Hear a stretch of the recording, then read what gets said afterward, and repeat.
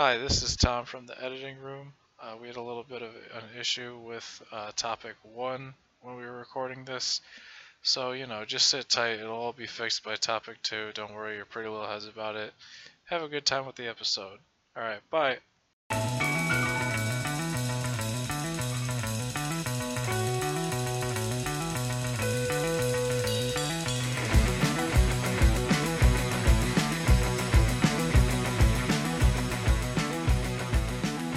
Welcome, everybody, to On the Clock, episode 3.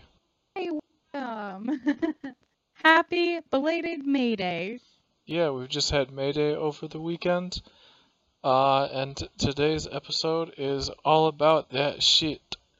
It's literally all about that. Like if you're looking for any other content besides some good old lefty anarchist type like Spooky. workers of shit, spooky shit, earthy shit, this is the wrong podcast for it right now. That's basically our jive.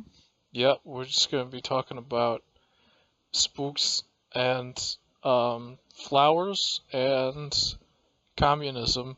That's it. That's the podcast. And sex. Oh yeah, there's some good sex talk. Yeah, if you're not into sexual content, I mean it's 5 seconds, but also just letting you know. Okay. Well, I mean, hopefully the sexual content, like good sexual content, lasts more than 5 seconds. Oh my god, shut up. Alright, so topic one, we're gonna be starting with Professor Meg We're gonna go. on the history of Professor Meg. paganism and May Day. Alright, ready? Okay. I'm ready. And start. Okay. So, we're going to talk about the origins of paganism in their, or not the origins of paganism, the origins of May Day and their pagan roots. So May Day is basically all about renewal, spring, and fertility, and pasturing. So a lot of what makes May Day a holiday is basically the concept of fertility in crops and how to make sure that the upcoming harvest grants you the most fertility for your crops. And pasturing, so, having good cattle and that kind of shit. The Encyclopedia Britannica defines May Day, otherwise known as Beltane. There's a couple different kinds of ways to say this. Beltane, for contributing pagan religions, has a couple different names. Paganism is kind of encompassing a polytheistic approach, so there's many deities in regards to pagan culture, and there's a bunch of different religions that kind of encompass that, but it is a somewhat archaic word. I know that some people call themselves pagans nowadays as well. Sometimes people say Wiccan, sometimes people say witch, sometimes neo-paganism is more relevant. I mean, the prevailing notion of paganism is based off of neo-pagan culture in Western society, but that's not really what it derived from. So it actually derives from the word peasant. It was kind of like the people's religion before, Christianity and all that shit happened. So we're basically talking about how this polytheistic culture handled spring and the kind of renewal of that. So, like I said, the Encyclopedia Britannica has a different name for it. So Beltane is the Celtic word for it. It's spelled a bunch of different ways. I'm telling you, pagan holidays, the spelling and the pronunciation always gets me every single time. It's like it was specifically designed to confound English-speaking readers. Which, For real. They got Samhain. yeah. Knowing Gaelic, maybe they did just intentionally spell their words to fuck the Brits over. which I'm all here for, honestly. Yeah, but it does it does make it difficult for people trying to study this shit and like talk about it. Yes. I.e. me. But that's okay, cause I mean I like fucking with the British sometimes. It's fine. Um, so basically, I will get to the Encyclopedia Britannica definition. I swear to God. Or I swear to gods. Get it? Because Uh, multi-deity. A. So Beltane, also known as Setaman, which I think is either a Gaelic or French pronunciation. I don't really know. I'm also probably pronouncing it wrong. So it's a festival held on the first day of May in Ireland and Scotland, celebrating the beginning of summer and open pasturing. Beltane is first mentioned in a glossary attributed to Cormac, Bishop of Cashel and King of Munster, who was killed in 908. He describes that cattle were driven between two bonfires as a magical means of protecting them from disease before they were led into the summer pastures, which is like a smoke ritual. It's kind of like a ritual blessing, which when I get into the different rituals, I'll explain a little bit more. But basically, it's a festival that includes like maypole dancing, cutting of green boughs. I'm not mixing my words right here. And flowers. And it's basically just, like I said earlier, a sign of fertility and pasturing. There's a couple different cultures that celebrate them differently, which is kind of just really interesting because I really like how different religions and different cultures kind of celebrate the same situation and the same holiday-esque type thing in different ways, contributing to their specific culture in society. So some of the different festival activities were jumping the fire. So you would jump the bonfire, or you would run around the maypole. This might be very reminiscent to the movie Midsummer to some of you. But Midsummer is a different holiday. It's not this. Yep. We did talk I think it's about that. Midsummer, I think, on episode 1, right? Yeah, it's a great movie. And a lot of elements of Midsummer are similar to Mayday in Yeah. part, but Based not on real events. in origin. 100% strict. It's Yeah. a documentary, actually. It's more of Educational like a lot film. of elements.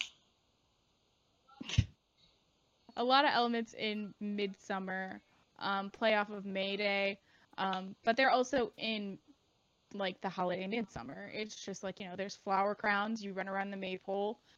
There's a May Queen, which I think having a May Queen is more in line with Midsummer, if I remember correctly, but I don't really know.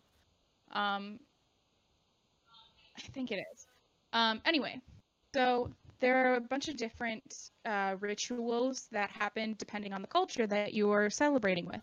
So Celtic origins involved sacrificing animals to the gods, cattle walking through a smoke blessing to gain crops in the coming year. So basically, the bonfires that you would make as a sense of renewal would incur like the smoke, and the cattle would basically just like walk between the bonfires and have the smoke as like a smoke blessing on them, which is kind of neat.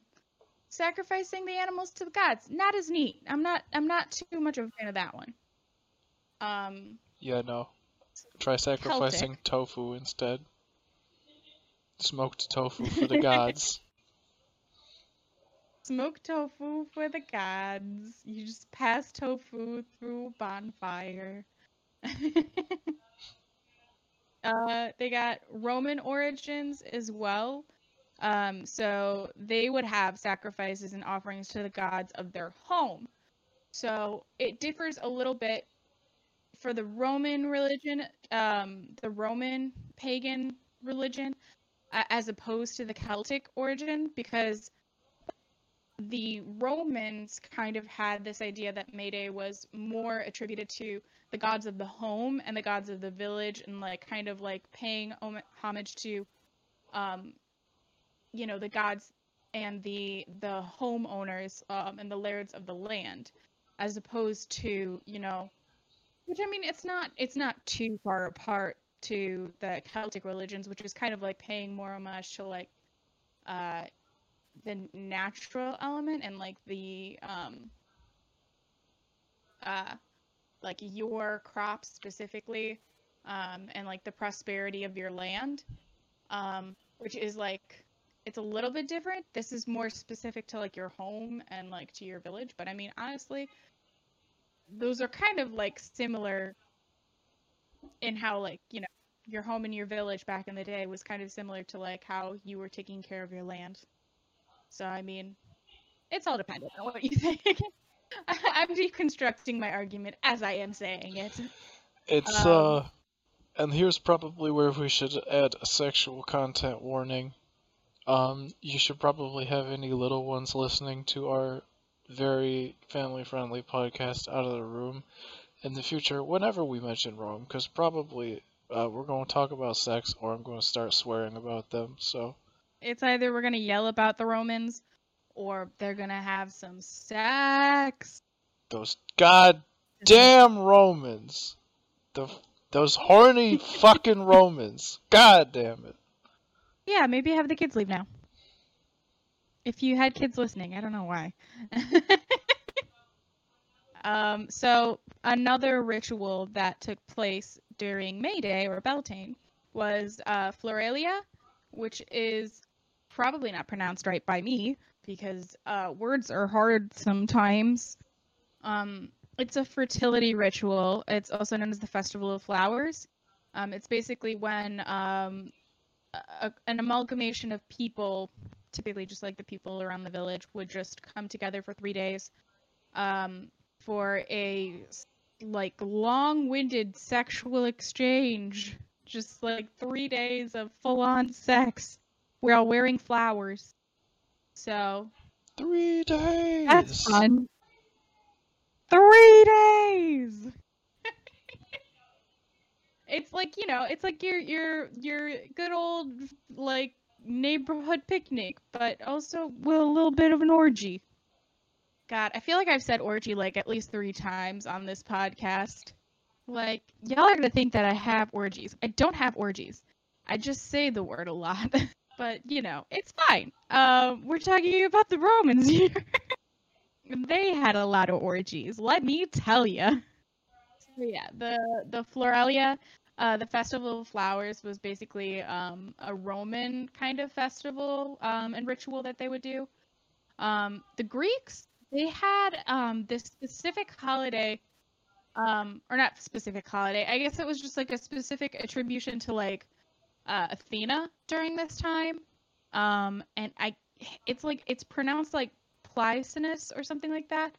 I cannot remember what it's called, but it was a segment attributed to Athena specifically, which is nice. It was not a highly celebrated event.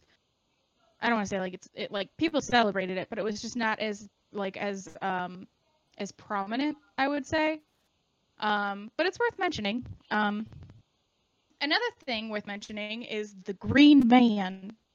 The Green Man. Yep, the Green Man. If you know D&D, you'll know that basically the Green Man is depicted as Pan, which is just, the thing. It's fine. That's like usually how people see him. But the Green Man is kind of known as another form of Cernunnos, which I'm also pronouncing wrong. I'm so sorry, Celtic origins. I can't pronounce your words half the time. But it's based off of the Celtic god Cernunnos, who's basically the god of vegetation and fertility. So it kind of goes in line with the whole point of May Day, bringing forth fertility to your crops. He's actually, funnily enough, often seen in ancient cathedrals, even though like there were bishops who were like actually pissed off that there's pagan depictions in their cathedral artwork. Like, really? Yeah. But I think it's very funny and a common theme, and I love it. I mean, it ties in a lot to like how those initial missionaries of Catholicism in the Anglo Isles kind of translated the local mythology because they couldn't entirely stamp it out. They made it all about mortals so that it wouldn't be like no gods before, you know, the one god. Yeah. That's that Yeah, actually which is happens a lot in Irish mythology, but like it's probably why it's called the Green Man and not like the Green God or something. right, or by its true Celtic name. Right. So yeah, Cernunnos. I mean, Cernunnos. I'm so sorry. I can't say that name. So yeah, those are the kind of different origins to May Day. May Day is still being celebrated to this day by pagans. If you did not know, pagans are still around. They are not Satanists. Please don't call them that. I mean, There are some of them Satanists? Are you sure? some that are not. Oh, okay. See, okay. There's a thread of people who are there's like two different forms of Satanism. One being like the belief in the power that you hold within yourself and having that kind of like you don't really believe in a god, but you believe in yourself and like the power that you hold in the universe. So that's like one form of Satanism. I'm drastically reducing that to like a very minimal description. I'm sorry if you're a Satanist and you're not, happy with that. I'm sorry. And then there are other forms of Satanism which do kind of attribute to actual like deities, but like I think more in the mainstream. There's not really a mainstream of Satanism, I guess. In the main subculture of Satanism, I see it more in lines with the former depiction, which is that of like believing in oneself and the power that you hold, as opposed to belief in some sort of pagan deities.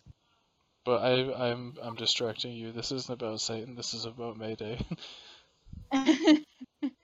This is about the Green Man, Tom. Yes, yeah. So pagans nowadays can still celebrate and do still celebrate. This is actually still a festival that happens around the globe sometimes. Like I know that a lot of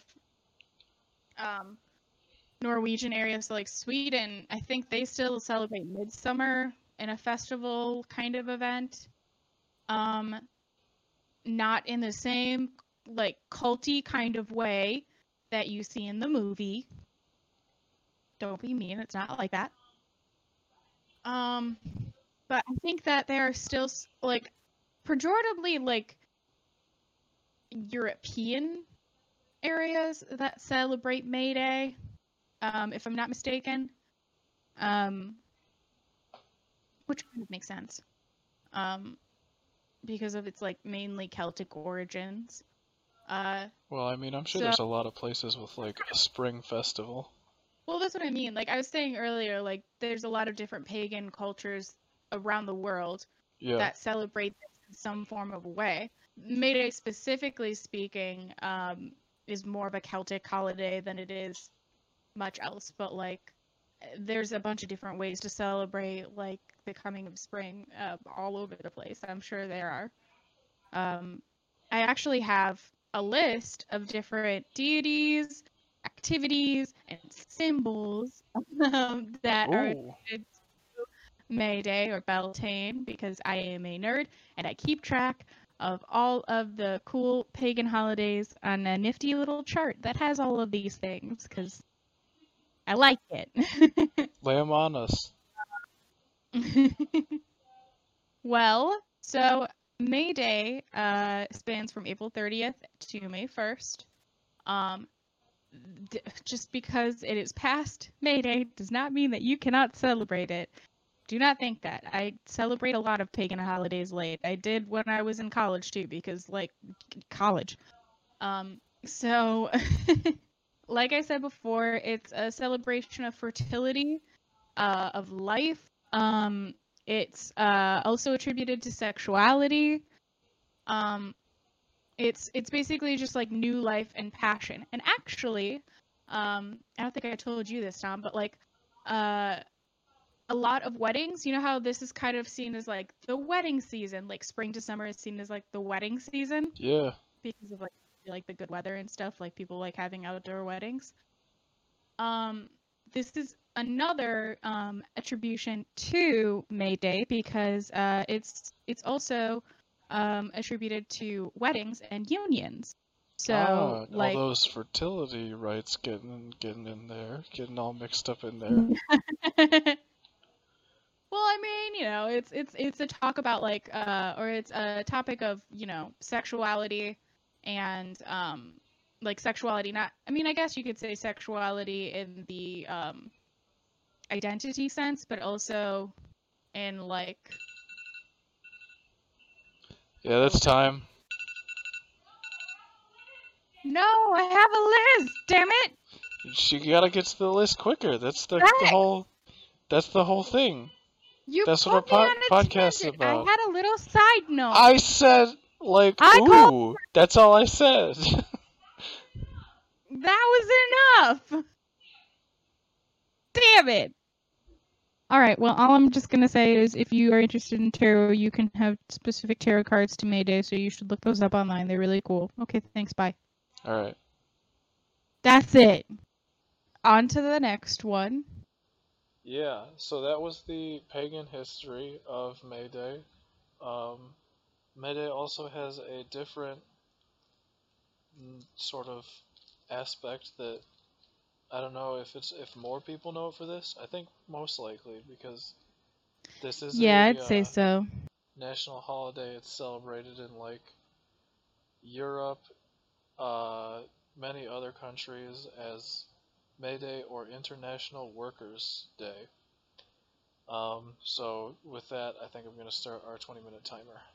So Whoop how whoop. this all started was on the day of May 1st, 1886, in Chicago. Workers went on strike to demand an 8-hour workday, among many other concessions in the sort of Gilded Age industrial era environment that the United States was in at the time. Um, at this huge rally of like 500,000 workers, someone, it's unknown who, um, set off a bomb in the Haymarket Square, and police opened fire on the strikers slash protesters, killing one and injuring several others. In the wake of this, the leaders of this movement were put on essentially a show trial. There was a lot of like really open bias towards these defendants, who again were just leaders of like the strike, and like there was very little that connected any of these men to the riots. There was basically one piece of circumstantial evidence that maybe connected one person through like a couple degrees of separation to the bomber. But Yeah, I mean, a couple of people weren't even there, right? yeah, many of them weren't even there. The one person who they actually had any evidence on was known not to be the one who threw the bomb. But the prosecution alleged that he had helped them construct the bomb. But anyway, the judge was openly biased, saying that he was determined to have them all hanged. The jurors were all selected and all openly professed to be prejudiced against the defendants. Like it was really just like a frickin' sham.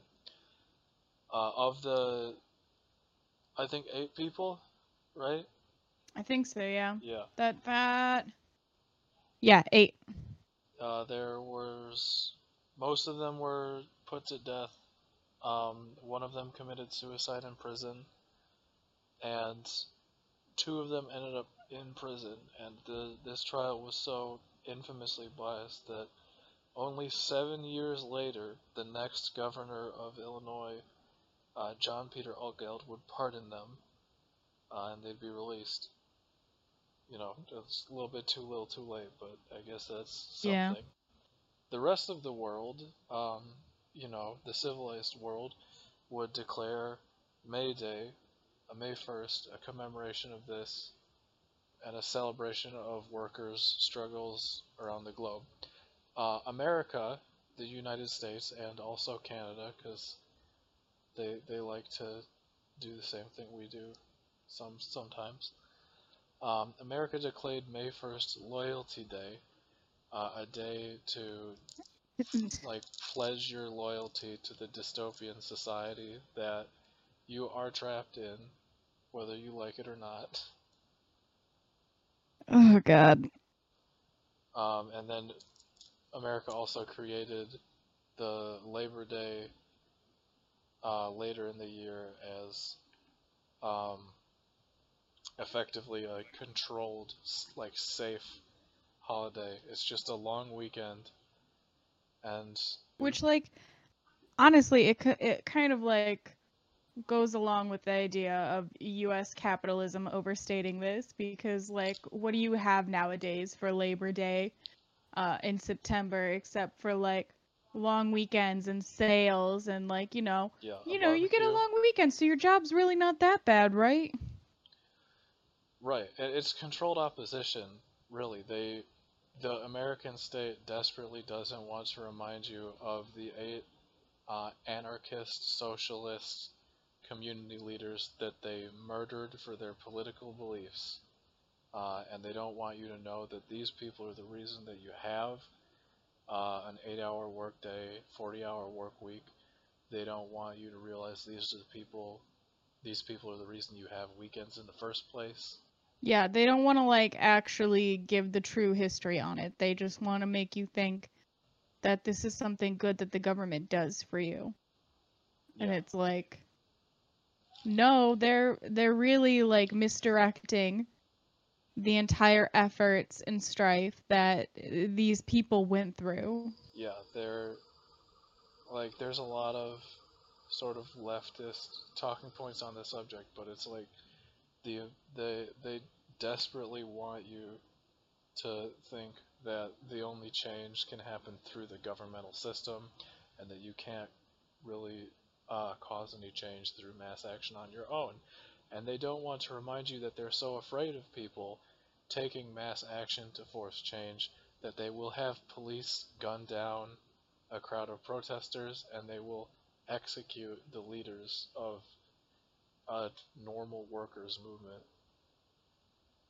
Yeah, it's absolute bullshit. And it's just like it's crazy to think that there's like I think over like 66 countries who celebrate like officially May Day, but America is one of the ones that it's rarely celebrated in, and it's where it originated.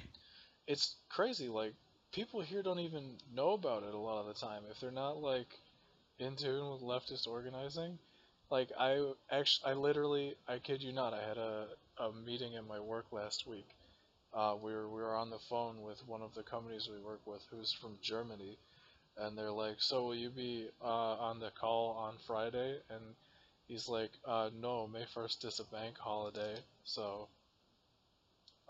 we won't be joining you." And Yeah, my manager's like, "Oh, really? I had no idea." it's fucking insane. Oh my god. Just Jesus Christ. Like I I can't stand cuz like I don't like the concept of bank holidays in general just because like I feel like they're just like a show and it's really just like capitalism like changing your mind from, you hating your work and, putting in more hours and more effort than you are getting paid for. But hey, the money that you're getting paid for, here, spend it on this long weekend sale at these like government mandated bank holidays where other people actually, like retail workers, still have to work. And it's like we completely neglect the working class on the day that it's most celebrated. Like it should be most Yeah, celebrated. It's just it's ridiculous. and yeah, I mean, retail workers and service workers are a huge portion of the working class that often gets overlooked, and I think this may partially be the reason. Like, they don't get included by the systems as part of these holidays, so they get kind of ignored. That, Yeah, and I they're mean when kind I of seen worked as transitionary jobs when that's very much not the reality. when I worked at insert large corporate coffee brand here, we were told that there were no off days, like there were no holidays. We worked 306 we were open 365 days of the year. Except for that one case when there was, you know, a bout of a racist manager in which they had to, you know, close for a day to do some specific training that was just a facade anyway, but whatever, that's a whole different story. But you know, it's just retail workers, especially right now, are getting like somewhat overlooked for their value. I see a lot of talk about how like healthcare workers are vitally important, and they, of course they are, like they're vitally important to like helping people right now during the pandemic. But they're kind of not talking about how like grocery store clerks, um, retail workers in general, like people who are still like really non-essential workers, like grocery store clerks I can understand, like Yeah. pharmacy clerks, things like that I can understand. But like, do you really need Old Navy open? Do Is you Old Navy need open? fucking Starbucks open? Like, no, you don't. Like, there's definitely, like, a fucking Burger King open 3 blocks from our house, and it for sure should not be. Like, why are all these restaurants? It's stupid. And people aren't even getting hazard pay for this. Yeah, exactly. And I know um, we were going to mention it during our ad break a little bit more, but the fact that there is genstrike.org is helping organize a May Day strike. Well, I mean, it's been going on now because May Day is now over, but you could still help their efforts I mean, either yeah, way. GenStrike still has, a lot of resources for learning about, like, organizing in your area where there's, like, a lot of maybe Amazon or Whole Foods workers that might be trying to organize something, because May Day might be over, but the coronavirus is still going, and people at these places still need help. Um, Yeah, so yeah, genstrike.org is still open. We'll mention it again at the midpoint of the show. but like May Day, their May Day strike in general was like helping retail workers who were basically working during the pandemic. So specific places like Amazon, Walmart, Target, this other I don't it's like Quick and Save or something like that. It's not a shopping center that we have here. I don't Instacart? really know what it's called. What is it? Instacart? That's Instacart? one of Okay. the ones. Well, yeah, like these specific places like retail workers are still working. They're not getting hazard pay. They're not getting like any help whatsoever in, you know, keeping themselves safe. So a lot of the strike is basically just, you know, don't order from Amazon, don't go to Walmart, don't go to Target Yeah. for like a day, a few days. Like a lot of what we say, I feel like all the time is just like, you know, try to have some like goodwill for your fellow workers. And just because May Day is a holiday that acknowledges that doesn't mean that you shouldn't do it every day. Yeah, a lot of these general strike sort of things they get called also get wrapped up into being like a boycott of sorts for a limited time, which, you could say a lot. There's a discussion to be had about boycotts as an organizing tool, but like it is kind of fun to see every time we organize one of these, Amazon's profits go like way down for a day. Haha, line go down. Yeah, that is nice. There's some pros and cons to Yeah, boycotts, but it does help a bit, I think. yeah, like cons. Not everyone can necessarily participate.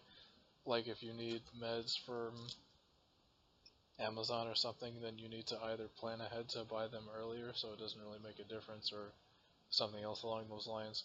But pros, it makes Jeff Bezos sad. So really, you should do it if you at all can. Yeah, for real. Who doesn't want to make Jeff Bezos mad? Like, Just imagine like him frowning so powerfully that his wrinkly bald forehead turns downwards. I mean, it might be hard for some people in other reasons in the fact that like if you're like me and we were outside on May Day and I was like, "Huh, I really want Burger King." And then Tom had to remind me that there was a strike going on. I was like, "Shit, I forgot." So we just like Yeah. we're like, "All right, fine. We'll just eat at home." We ran out of toilet paper too, so we're just like, well, shit. I guess we'll hold it in until May 2nd. Yeah, we had the real struggle, guys. This struggle is real. Validate us. Oh my god. Yeah, no. It's always good to help your fellow workers, and I think this holiday should be more recognized by people. I think it should be more Yeah. in the mainstream, if not by the government, clearly, then by the actual workers. Yeah, and this is the reason this isn't is it's just not studied in American history. This period was rife with paranoia about anarchists and socialists, coupled with a really huge movement of these people in the streets of like most major cities in America. One of which gets talked about next section. It's just not really discussed academically in a lot of, maybe not academically isn't the right word, in like the early American history classes that you take in like high school and earlier. This stuff just doesn't really get discussed in detail. They make it into like a footnote, and people just don't really know the history. Yeah, which I mean is like a lot of history that is important to know that's just not getting taught in schools, but you know, Yeah. that's a whole other issue. And I mean, once you really go into like the labor history of the United States, is you learn some like really crazy stuff. Like this is only really one instance of political assassination when it's happened like throughout American history. Yeah. Like they assassinate and imprison like labor leaders, social justice leaders, trying to silence them any way possible. Um, and then they either erase them from history or they like will whitewash them as like this peaceful, friendly figure, even if that's very much not what they were in real life. Which is just like, it's so ironic. Like America will talk about how it's a free country, and the propaganda of supposedly non-free countries like Russia, Venezuela, Iran, North Korea. Not that those are good like places to live, but like America doesn't even need to cut off its internet because all it's just made its own people deeply uncurious about their own history and even less curious about other countries' histories. Yeah. There's just this mentality that's bred into us of, God, I hate saying America first, but it's just like Western values and Western society, um, and only like the interpretations that grand state us. You know what I mean? Yeah. Yeah, I mean, they definitely will lionize the parts of the history that they like. Like, everybody knows fucking every major character in the American Revolution, right? But who's gonna tell you who Samuel Gompers is? All he did was, lead one of the first major labor unions in the country and also run from president while being wrongfully imprisoned or rightfully imprisoned. I don't remember really. It doesn't matter. The dude ran for president from a jail cell. He's rad. More people should know about him. Oh, I also wanted to add, I'm on the IWW website, and they have, you know, a little bit of information on May Day. And they have this proclamation printed just before May Day, which appealed to working people, that has a point that says the wage system is the only cause of the world's misery. It is supported by the rich classes, and to destroy it, they must be either made to work or die. And it's like in all caps, and I love that energy. Wait, It's very who nice. must be made to work or die? Like the capitalists? How are we gonna do that? They don't do The any rich fucking work. classes. I mean, obviously, but it's just like they're either going to be made to work or die.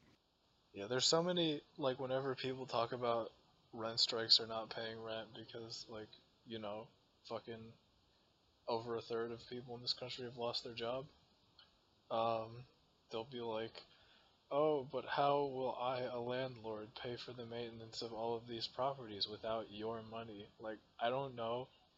Maybe stop Yeah. being so lazy, get a job, pull yourself up by your bootstraps.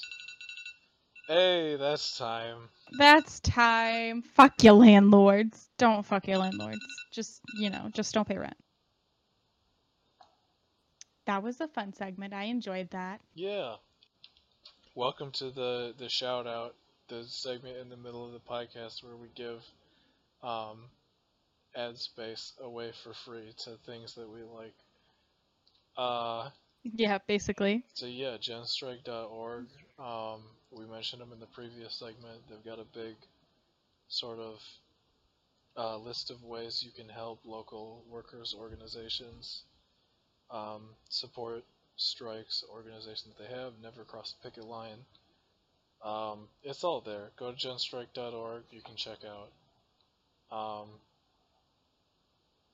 all that good stuff.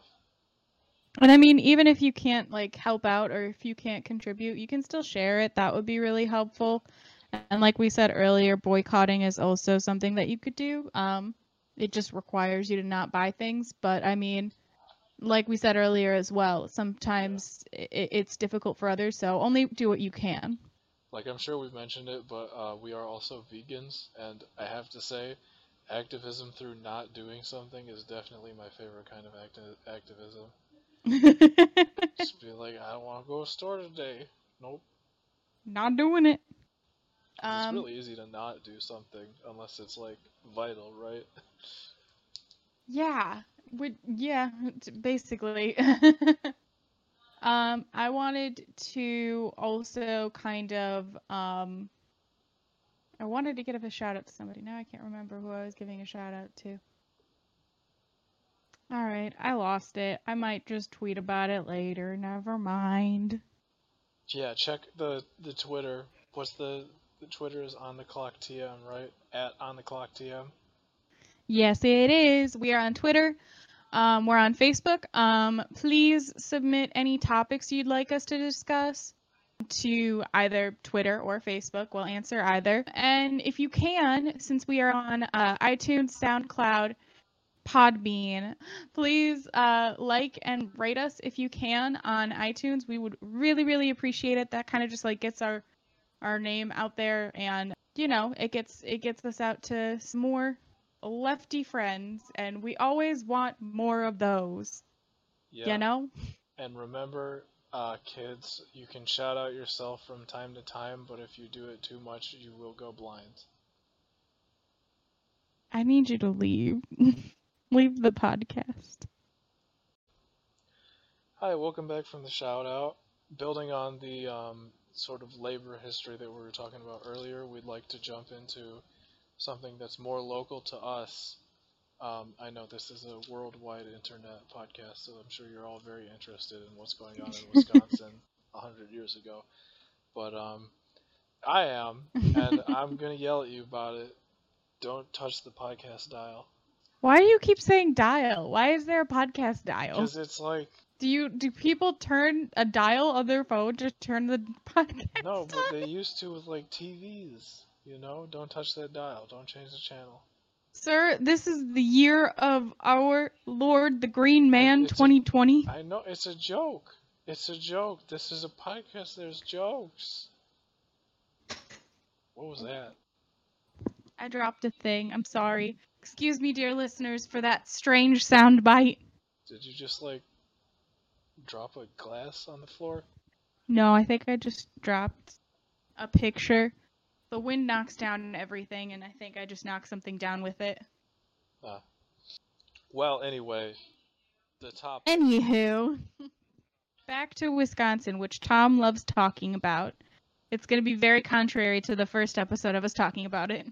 Yeah, so unlike today's neoconservative hellscape that is much of the area of this state, many over a century ago, it was a much different situation. The Wisconsin population is largely made up of German immigrants, and during the late 19th century to the early 20th century, socialism and all different kinds of sort of radical political agendas were really gaining popularity. What is considered the start of this era of reform and progress in Wisconsin was in, I believe, 1895. There's this guy named Robert M. La Follette, was a lawyer who was offered a bribe by a leading Republican politician at the time to fix a court case. He became furious about this, and he dedicated his political career to speaking out against crooked politicians and business interests, and the whole sort of movement that sprung up in his footsteps was coined as Progressive Republicans, or Progressives for short. He was elected to Wisconsin governor in 1900, which is a very round number. I appreciate that. And some of the this period is characterized by a number of like statewide reforms that are somewhat unique to Wisconsin. One of these is that direct elections for state primaries. So instead of the hellish sort of delegate system that you see nowadays for like the DNC primary, Wisconsin state offices are directly democratic. There's a direct popular vote across the state with no delegates or any kind of smoky backroom dealings. Wink, wink, nudge, nudge.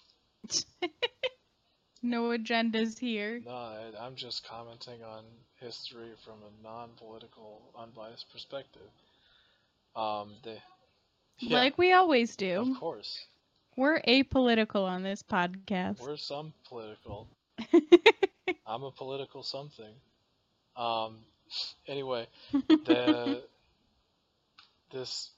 they also started one of the nation's first workers' compensation programs through the state, and the first sort of state progressive income tax. They broke up a lot of monopolies and passed bills to protect small businesses and small farmers across the state.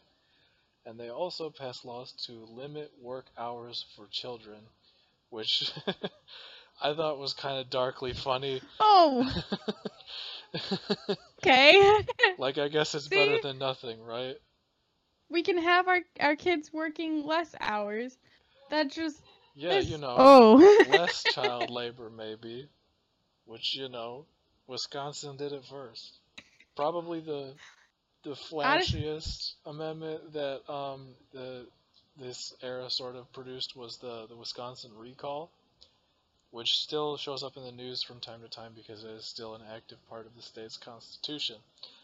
The recall amendment essentially allows any state office holder to be recalled through a referendum, and at any point in that term, they can be recalled from office by election. And again, this applies to any state office holder, elected or appointed. So even like the governor of Wisconsin very frequently gets recalled throughout history, but also even officials as high as the Wisconsin Supreme Court can possibly be recalled. You know, like wink, wink, nudge, nudge to anyone who's upset about how massively mishandled the state primary election was. Which, go back to episode 1 to learn more about that. It's the first thing I talk about. I get this show started off on a very dark note. very aggressive. We were very aggressive. It's a very aggressive time. Yeah. I am wondering though, this kind of referendum, like, is Wisconsin the only state that does this, So as far as I or was it just know, the first? I believe it was the first. As far as I know, it's the only. Um, I could double check my notes in a sec. Yeah, because like that seems like a thing that should be established more. Well, yeah, I mean, this is the unique democratic history of Wisconsin. Yeah, I'm not really seeing any references to other states that have it. I could be wrong, but I think it's a Wisconsin only thing. That's really neat though. I kind of I really appreciate the fact that they allow for these politicians to be held like accountable even after they're elected. Like they can't just proclaim these policies that they want to uphold that they probably won't, and the people will like accept that. Like no. Yeah. It's nice to know that, like, this state has a history rooted in progressivism that could be called upon, especially when, as is the case with a lot of rural states, it gets kind of very conservative from time to time. That's Um, true. but yeah, and in the most closest city to us, Milwaukee, they actually had a further layer of this. Um, so Milwaukee socialism, which was also called sewer socialism because it had a focus on cleaning up low-income neighborhoods and factories, was like a more this different adjacent to the progressive movement, but a different belief that was kind of born from like the more urban nature of it. Um, so the Milwaukee socialists were essentially this group of democratic socialists, which, if you've heard that before, would know what it means, due to a certain old Democratic primary candidate. Democratic socialism is essentially someone who believes in socialist principles of worker ownership of the means of production, but doesn't want to achieve them through violent revolution. They would attempt to achieve it through electoral politics. So the Milwaukee socialists' professed beliefs were that they wanted to essentially take all of the businesses within the city or even possibly the state and put them under the city council or the state's control and have them run with all the appropriate sort of worker and citizen protections that you can't always rely on a private business to provide. And this actually became like relatively popular. Um, there was two of the leading figures were a Victor Berger and a Daniel Hone, who were open, self-professed socialists who got like elected to like American offices. Daniel Hone was mayor of Milwaukee, elected in 1910, and Victor Berger got elected as like a state congressperson. Which, can you Dang. imagine, like, today, if there were actual self-professed socialists in Congress? Like, not even, like, Bernie Sanders level, but I want to fucking nationalize businesses, socialists in Congress. Yeah, that's just so fucking far stretched from where we are now. It's just Yeah. like bipartisan to the level of like liberal conservative, not necessarily Republican Democrat. Yeah, and everyone thinks, whenever you think of, like, older American history, everyone thinks of a more sort of conservative time because the furthest anyone can remember back is, like, the 1950s.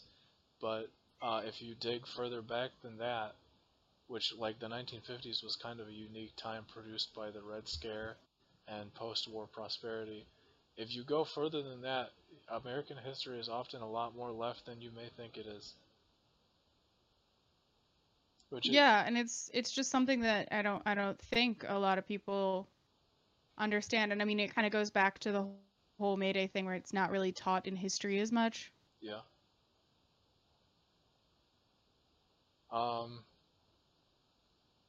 Yeah, it doesn't get really taught. I definitely recommend, like, because they didn't teach us this in school, right? I definitely recommend all of our listeners go into, like, not just, like, broader political history of the past, but also, like, more local stuff. Like, what is your state known for? What kind of, events in workers' history happened there? Because I find it very rewarding Yeah, and I think myself as a history geek. yeah, which is very cute, but also like just understanding like the political history of the state that you're in and the state that you vote in can help you understand what policies have been in place before, what policies generally get upheld um, through different elections, and like it can help influence your decision making on who is really advocating for the necessary policies of your state in any upcoming election with local officials, which I think is really important to keep you an informed voter. Yeah. So, yeah, this era in Wisconsin progressivism started 18 is generally thought to start 1895. Um, it took a pretty big hit with the start of World War One. Like I said, a lot of this was supported by these German immigrants who brought these kind of new radical beliefs, political beliefs that had been like developing in Europe to the Wisconsin. Um, Obviously, with the outbreak of World War One, there was a lot of prejudice against German immigrants, particularly. So it kind of caused a dip in this, which it did recover a little bit after the end of the war, with like the Recall Amendment, for instance, was actually towards the end of this sort of era, but it is generally kind of considered to have petered out in the mid 20s during the Roaring Twenties, which is a real shame because they really could have used a movement like that 5 years later when the Depression started. Yeah. I mean, it makes a lot of sense when you think about it in hindsight. Yeah. Actually, yeah. The the La Follette guy who's thought to have started this whole thing. Apparently, he had like a presidential election bid, which a lot of historians think that he might have lost because the outbreak of World War One was like during the campaign, and he had so much support from the German immigrants here. I love this little history lesson. Yeah, well, I mean, I hope the listeners like it because I don't intend to like stop. I'm going to get this nerd shit in your face. Yeah. He's gonna supply you with all of your historical needs. I'll supply you with all your little spook needs. Um, probably boring literature needs. What exactly like these historical ramifications do to our politics today? Yeah, I mean, you can still see the recall kind of in having an effect on our politics today. Um, a little towards like the sort of beginning of his career as governor, the Scott Walker, the previous governor of Texas, was subject to a recall, although he did eventually survive the recall election, which surprisingly is the first time that's happened to a governor. Apparently, if they get recalled, usually they're already unpopular enough to be booted out. Hmm. But yeah, Interesting. even like since him, and I remember that made like kind of national news. Since him, there have still also been like 4 or 5 other state representatives who have been recalled. So you don't always hear about it, but it's like something that still very frequently happens. It's definitely still in play. What else can we say about Wisconsin history? There's a lot of beer. There's a lot of beer. I did catch a little bit of like prohibition stuff. It was actually like obviously the prohibition in America was like very unpopular countrywide. It was actually so unpopular in Wisconsin that they passed a bill that uh, like allowed breweries to produce something called near beer, which was beer. What? It was just really weak beer. It was like 3% alcohol beer that they just would make because Wisconsin hated prohibition that much that they just said, fuck it, we'll do it, but less. We'll just dilute it a little bit. Dang. That's wild. Oh my god. Which, and then obviously the brewery industry went back into full swing when prohibition was lifted. Wisconsin would keep the drinking age at 18 after that for a very long time afterwards. It was up until like I believe the 80s. It could be the 90s.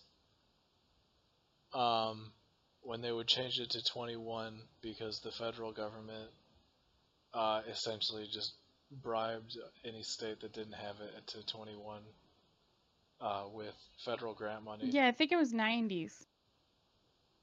That makes sense. Hey, there's a timer. So, the fourth item that we're going to talk about is guerrilla gardening, which a lot of you might not know what that is. It sounds a little odd, but You guerrilla grow gardening is gorillas. basically You plant gorillas in the you ground. grow gorillas. So guerrilla gardening is basically the act of gardening in public areas, like public spaces, which technically you are not supposed to. But it's basically an act of defiance and anarchism, and a fairly I don't want to say like benign, but like Most anarchist acts are benign. chill. It's a very chill way. It is chill. It is very chill. So the history of this is Oh god, more history. it has its well, you might want to know that guerrilla gardening took roots in New York in 1973. He has to live with me. You're welcome. So it took roots in 1973 in New York. Artist Liz Christie, who was on the Lower East Side, assembled like neighbors and friends to basically clean out an abandoned lot on the corner of Bowery and Houston. And they like basically reestablished a community garden of sorts there. Now it's seen as a community garden. So Christie took to petitioning the city's Housing and Preservation Department to make their newly created garden, which they called the Bowery Garden, an official community garden. To this day, it remains and it's taken care of by the Green Guerrillas and volunteers. So it's basically this really cool way of urban gardening, of advocating for restoration in public spaces that don't really get a lot of attention by, like, you know, the county. So it's just a way for you to engage with your community and take care of the area that you have. A lot of people will plant flowers and wildflowers that will grow in you know, urban areas, or will grow in the climate that you're in. Some people will grow vegetables in areas where there's predominantly a lot of homeless people, so that they could have food, which is also really nice. It's a little bit harder to do so in the cities, which is like a good portion of homeless population, but community gardens and things like that are really nice efforts. Yeah. And even though Um, we're like kind of all locked inside due to Corona right now, it's it's still, like a nice way to get out and do something. It's easy to social distance while you're doing this. And the best part is that like no one can catch you. You're wearing a mask. And also there's no one taking care of like a lot of like empty lots right now. So no one will like mow over whatever you plant. yeah. Like if you look for areas that the grass is pretty high, like it hasn't been mowed in a while, or if it's just like a dilapidated area that might need some flowers. Like I won't tell you where we Yeah. went because Probably like dirt areas because like tall grass is going to be hard for anything to take root. yeah. But yeah, we participated in this. This is our May Day tradition. We go out and we guerrilla garden. Um, and it's really fun. And I like gardening and I like keeping the community nice and pretty and little acts of anarchism. Yeah. A very nice way you can do this is through a seed bomb. So it sounds funny and it's kind of like contributing to Sounds the anarchist side of this. It sounds super edgy. Like I talked about anarchism being associated with dynamite, which this is kind of like an ironic version of that. Yeah, basically. So it is basically like a component of like dirt, sometimes potter's clay, uh, worm caster. It's like worm poop, Or and just your like seeds, good dirt. and you kind of just like mix it all together into little balls, and it's a seed bomb. You just throw it places. Yeah, I think like last year we did this, we didn't do any seed bombs. We kind of just like got flowers and just like pre-done flowers and we just planted them places, which I think we were kind of like scared off by the concept of seed bombs, like it was going to be harder than it is, but actually we did it this year. We royally screwed it up. They didn't hold together as bombs at all, but it was still way easier. Yeah, and it was a lot of fun to do. I know that I have a little fun fact. Some of the origins of the seed bombs from like 1973 that they used, they were the quote unquote green grenades. Um, back then, they contained water, peat moss, fertilizer, and seeds encased in Christmas decorations and water balloons. That's just wild to me. I love it. Yeah, when I first heard about seed bombs, I thought it was like they put a little explosive in there and it will like blow up and throw seeds everywhere, but like no, it's just a clump of dirt that you throw around. Yeah, no. And like, So, obviously you can still plant like other plants elsewhere. Where did we go? We went to like there was a couple like real empty lots next to the supermarket and a gym that was closed our down. gym and just some corporations that we don't like. Oh yeah. Definitely did like a Metal Gear Solid mission where we waited for the security, like turned the camera, threw down some seed bomb mix, and then ran away.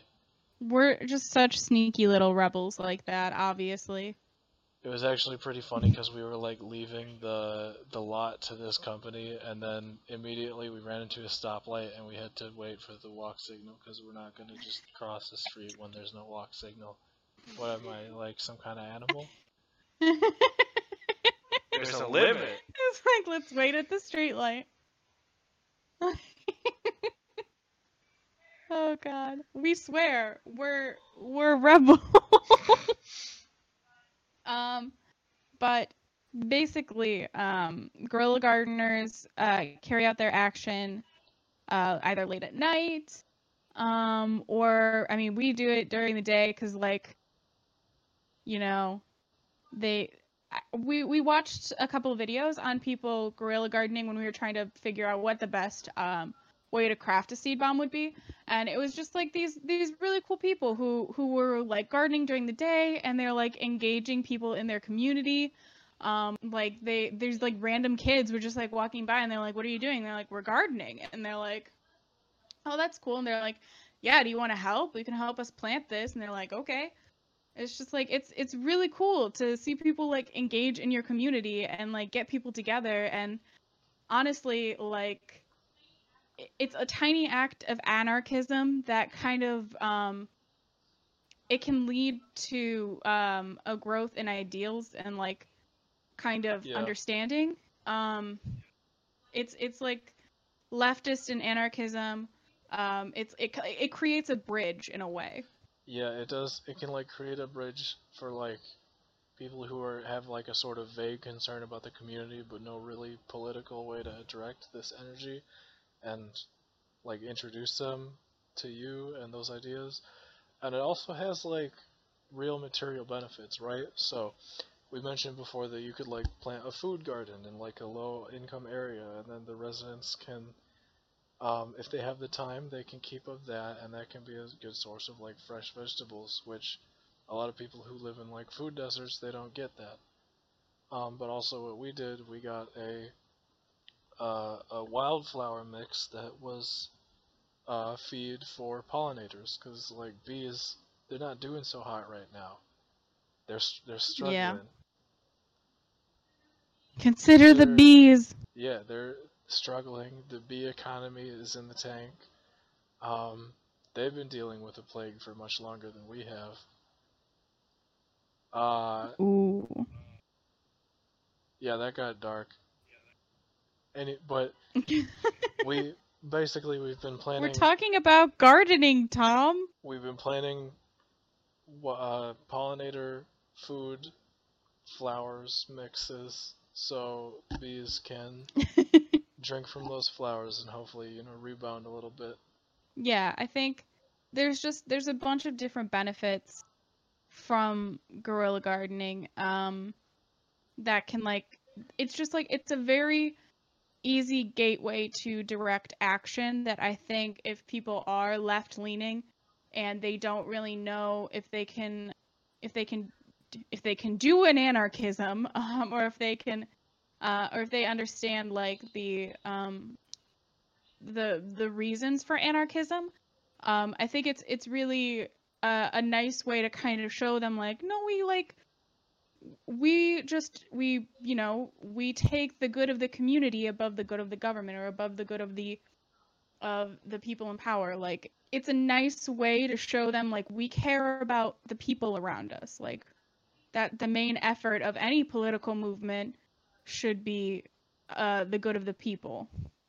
Yeah, And I mean that I'm is getting like way too no, you're right. Like that's like the core of anarchism is like the whole like first and foremost is about filling in the gaps that state and capital leave open that working people suffer when they get caught there.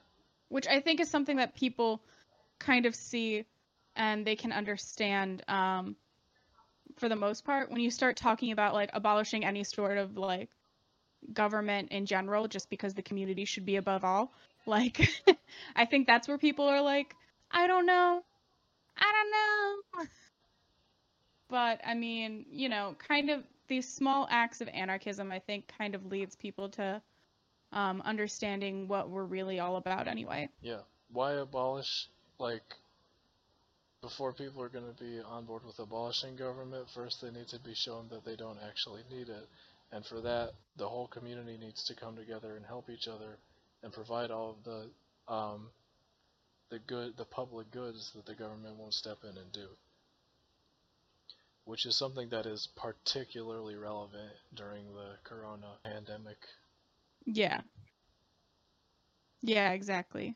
And I know that a lot of people they use like compost or like previous waste to kind of contribute to this guerrilla gardening. So they'll use like old recyclable materials to like kind of craft pots or something, or they'll use old discarded garbage to kind of use as fertilizer.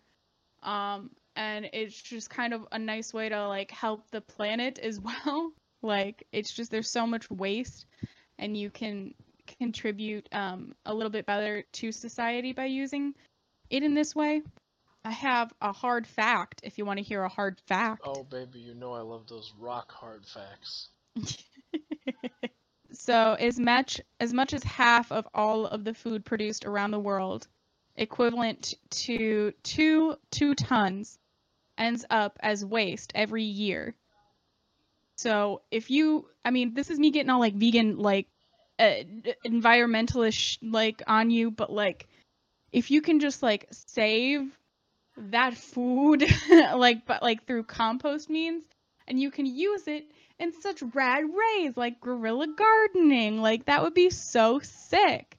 Or you could save, if you have like green onions, a lot of the vegetables that you use, you can like kind of save them and you can grow plants from them. Like you can grow more green onions by like having a green onion stem stay in water. Yeah. You can grow an onion from your onion. This you is can make wild. onions out of onions.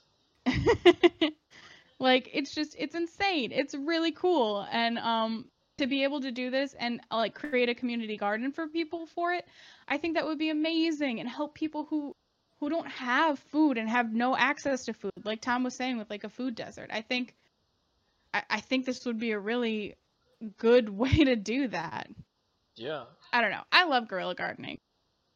I mean, food security is definitely like a huge issue, and it's certainly like a large part of our politics, which is why I would like to have like a food garden, but there's not really a good place for us to do this, so we kind of just stick to scattering flowers in a few abandoned lots. Yeah. Which, I mean, it's nice. It's just like a matter of like, where can you maintain it? Which is another thing. We can monitor like wildflowers that are native to our area and like not really have to worry about them or like taking care of them. Occasionally we can just like stop by and drop some more plant food, so like worm castor, or we just have specific plant food.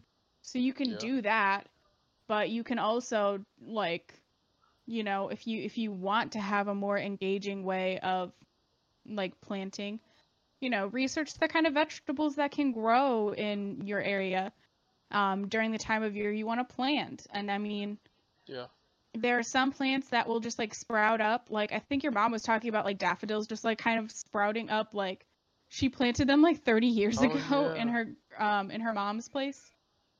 And they just keep growing. They're still there. They keep popping up. She planted like 3 or 4 30 years ago, and there's just like a bunch of them now everywhere. So like flowers like that could just like spring up wherever, I think is really rad to like kind of plant in places. Yeah, and that's part of the some of the like advice that we got when we were looking up like guerrilla gardening basics, is like look up what plants are native to your area, because not only will they have a better chance of surviving under the conditions of your area, but they will also there's no risk of them becoming like invasive. Yeah.